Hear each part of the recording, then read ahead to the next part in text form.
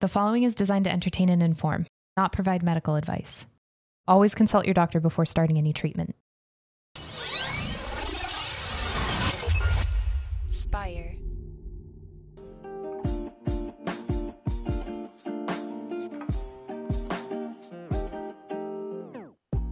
Welcome back to the Kidney Stone Diet Podcast, the show about reducing your kidney stone risk and living your best life. I'm your host and fellow student, Jeff Saris. And I'm Jill Harris, your kidney stone prevention nurse. So we actually saw each other this past weekend in person. We had a big recording day just a couple days ago, and we completely refreshed the course. So the kidney stone prevention course, you can find it at kidneystonediet.com, but same content, obviously, but just brought up to now because the course has been out for a little bit, and we wanted to give it a little shine, a little polish to a little refresh. Yeah. So yeah, that was fun.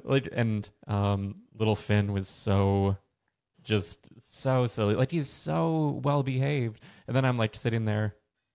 So Jill obviously is on the other side of the camera. I'm on behind the camera, but I'm sitting there and Finn comes up and he's just the big eyes, just like, "Hey, pet me. You want to play? What do you think?" He's just such a sweetie. Look at him.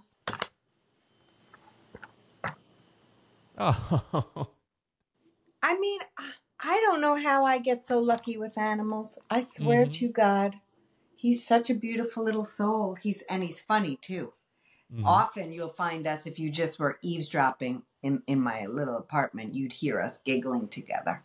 He's very funny. He tells the best jokes, and he cheers me up when I'm sick. So, I mean, when I don't feel well, which is a lot, he cuddles right up, and I know every dog owner is like, "Yeah, Jill, they know. They really do know." So, yeah, he's truly such a great companion for me. I'm so glad. Because, when you have an animal that dies, as you know, Jeff, you're like, "Oh, God, never again." Well, here's my never again. What am I supposed to do? I love having animals in my life. I love it. Absolutely. Yeah, and he's such a little ball of energy. Like, it's positive too. Like he's not like needy. He's like, "Hey, do you want to play?" No. And he's like, "Okay, no, okay, I'm good. I'll just run around and spin in circles and do the stuff here." I don't know. It was just so much fun. I really liked it. And obviously seeing you and getting all that knocked out. So we've wanted to update the course for a while. So like anyone who already has purchased the course, they could be out already, the updated videos, but depending on when you're listening to this. But yeah, all the videos will be refreshed. It'll be structured just a little bit differently for super simple access to exactly the information you need. But yeah, you can find that at kidneystonediet.com. Yes, very exciting. I mean, I'm telling you, that old course I said to you this weekend, I look like an Afghan. I don't even know. I don't know what, but it was, it needed some refreshing, and so did I. So there you go. So it's very exciting. Yeah, and that's the beauty too, is all the content. Like, you've been doing this for 25 plus years. So it's not like anything has changed. Suddenly you're like, "Oh no, let me fix this." No. Everything was perfect. So we didn't have to re-record it. But yeah, it was just time to make everything, give it a little polish. But let's dive right into this week's question. Okay. Hi, this is Margie from New York. I'd like to know if you are eating a food high in oxalates, which I virtually never do. I usually stick to the low or medium foods with oxalates. When you drink, let's say, a glass of milk with high oxalate foods, do you have to drink, let's say, a glass of milk, 8 ounces of milk, before you're eating the food that has a high oxalates, or can you just sip away at the milk as you're eating the food with high oxalates? How fast must you be consuming the calcium with your high oxalate foods? Can you even drink, let's say, a glass of milk after, let's say, you're eating something with high oxalates? Should it be at the same time?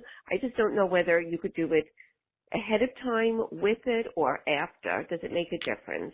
Thank you so much. Hope to hear you answer my question. Bye-bye. Margie from New York. It reminds me of my mom, because she was Margie from New York, or Margaret, depending on if people were mad at her. So yeah. Hi, Margie. Happy that you asked the question, because now, what's funny? this I find very funny.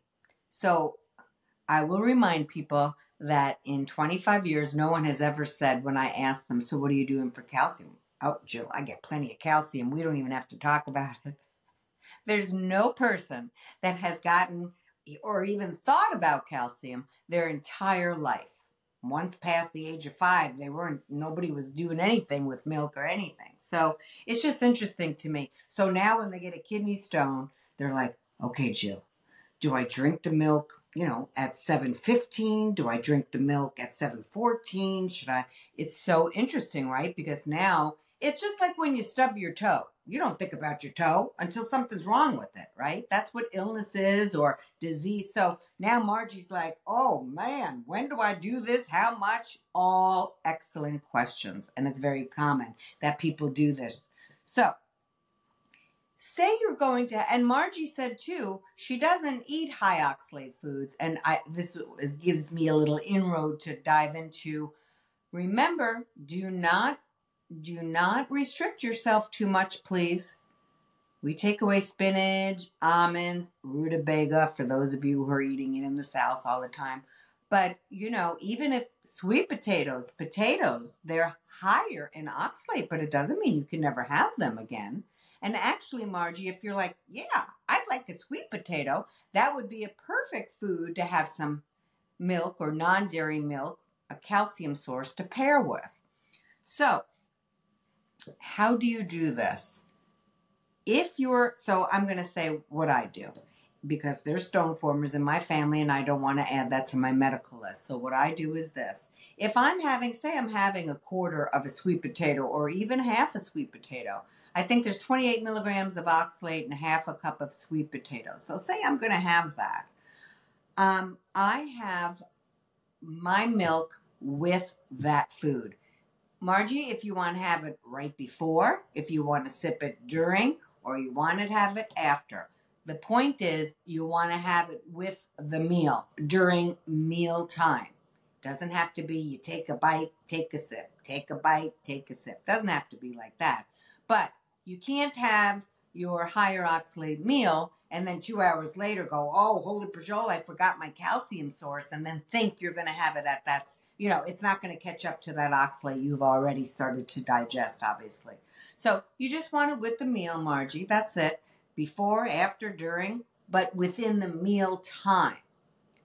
Now, the even more excellent question you asked was, how much do I need a full cup? Here's how I do it. If I'm having some Fiber One cereal, that is higher in oxalate. Look at your Harvard list. I am going to use a whole cup of milk for that cereal because it's really higher in oxalate. If I'm having something that has like less than 10 milligrams of oxalate, I may not want to waste my whole cup of calcium on that food. I may not want to. I may know I'm having some soy later on and I'm going to add my cup of milk to that. So if I'm just having a little bit of oxalate, like just say I'm throwing this out, less than 10 milligrams of oxalate, I may just have half a glass of milk. Or maybe I may not have any. And I'll pair it with something later. So I'm kind of thinking about my daily meals because I meal plan. So I know what I'm going to eat each day pretty much. And I have a great Kidney Stone Diet Safe meal plan. Check it out at Kidney Stone Diet. It has all the oxalate figured out for you. And so what I'll do is I'll look at each meal and say, I don't think I want to waste my calcium source on this meal because there's barely any oxalate in it. But I'm going to push it over to maybe a snack later. I'll have half a cup there, half a cup here, a whole cup there. So I do it based upon the food I'm eating each time I'm eating. You may say, that's all too much for me. I'm having a glass or a cup or a half a cup of my calcium-based product with each meal so I don't forget. You could do it that way. Some people are going to say, I'm going to have 3 cups, 1 with each meal. But turn it around, Buster Brown, and look how much calcium is in your serving size, especially the fortified plant milk. Some of them have over 400 milligrams of calcium each time. And if you're a guy or a woman who has not hit menopause yet, you only need 1,000 milligrams of calcium each day. So don't go overboard. So look at the portion size you're using. Look at how much calcium will be in that portion size and pair it accordingly. If you have breakfast and there's less than 5 milligrams of oxalate in your breakfast, maybe you don't even want calcium there, but maybe you do. You have to decide. Am I being clear, Jeff? It can get confusing. That's why it's a good question. Mm-hmm. Yeah, absolutely. Yeah, because we sort of innately want that perfect system, perfect formula where it's like, okay, this bite, this sip, but that just isn't. That just doesn't exist. So it's good. It's a framework of how to think about it. Yes, and you're absolutely right. And also, I giggle to myself a little because no one's thought about calcium their entire adult life, and now because we've been through this trauma of a kidney stone, we're really focused on it. And we tend to, because with my illness, God knows I've gotten really heady about it, where some days I'm just like, Jill, rise above, man. You're getting way too much micro into this and making it harder than it is. So the overall picture here for all of you is this: get your calcium needs met every day. If you're on vacation and you missed a day of calcium, it's okay. You didn't make a stone because you missed a day of calcium. You missed 3 decades of calcium. So that's when I say rise above and don't get too making so much pressure on yourself or beating yourself up. We all know I hate that for you. So, it's okay if you're not perfect every single day. It's the new year. Everyone is very focused on being perfect. And when we are focused on being perfect, that just leads to more anxiety. And it also leads to impossible management of diet, meaning nobody here is perfect. You're going to go out once in a while. You're not going to get your calcium needs met. Some of you actually bring a thermos of flax milk when you go out to eat. You don't have to do that. Just you didn't get your calcium with your lunch. It's okay. So choose a lower oxalate meal. But I love her question.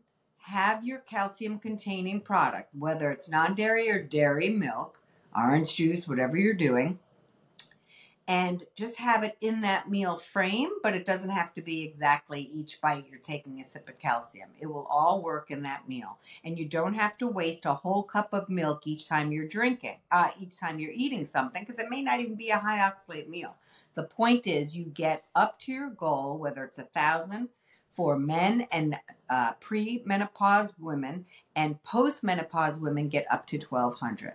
And don't go over. And do not take more than 500 milligrams at a time. Okay, so some men will say, Jill, I'm just going to drink 3 cups of milk in the morning. Don't do that. Your body can't absorb it all, and that excess calcium winds up in your urine, and that increases your stone risk. So excellent question, Margie from New York. Love it. Yeah, that was perfect. And if you're out there with a question, the number is 773-789-8763, because we'd love to feature all of your voices, as many people as we can. This is so helpful to have people call in because we can hit things from different angles we might not think about. And you have the questions. Jill's here to help as many people as possible. And if you have that question, there's probably at least someone, if not many people out there who have a very similar question. So we really appreciate each and every one of you who've called in.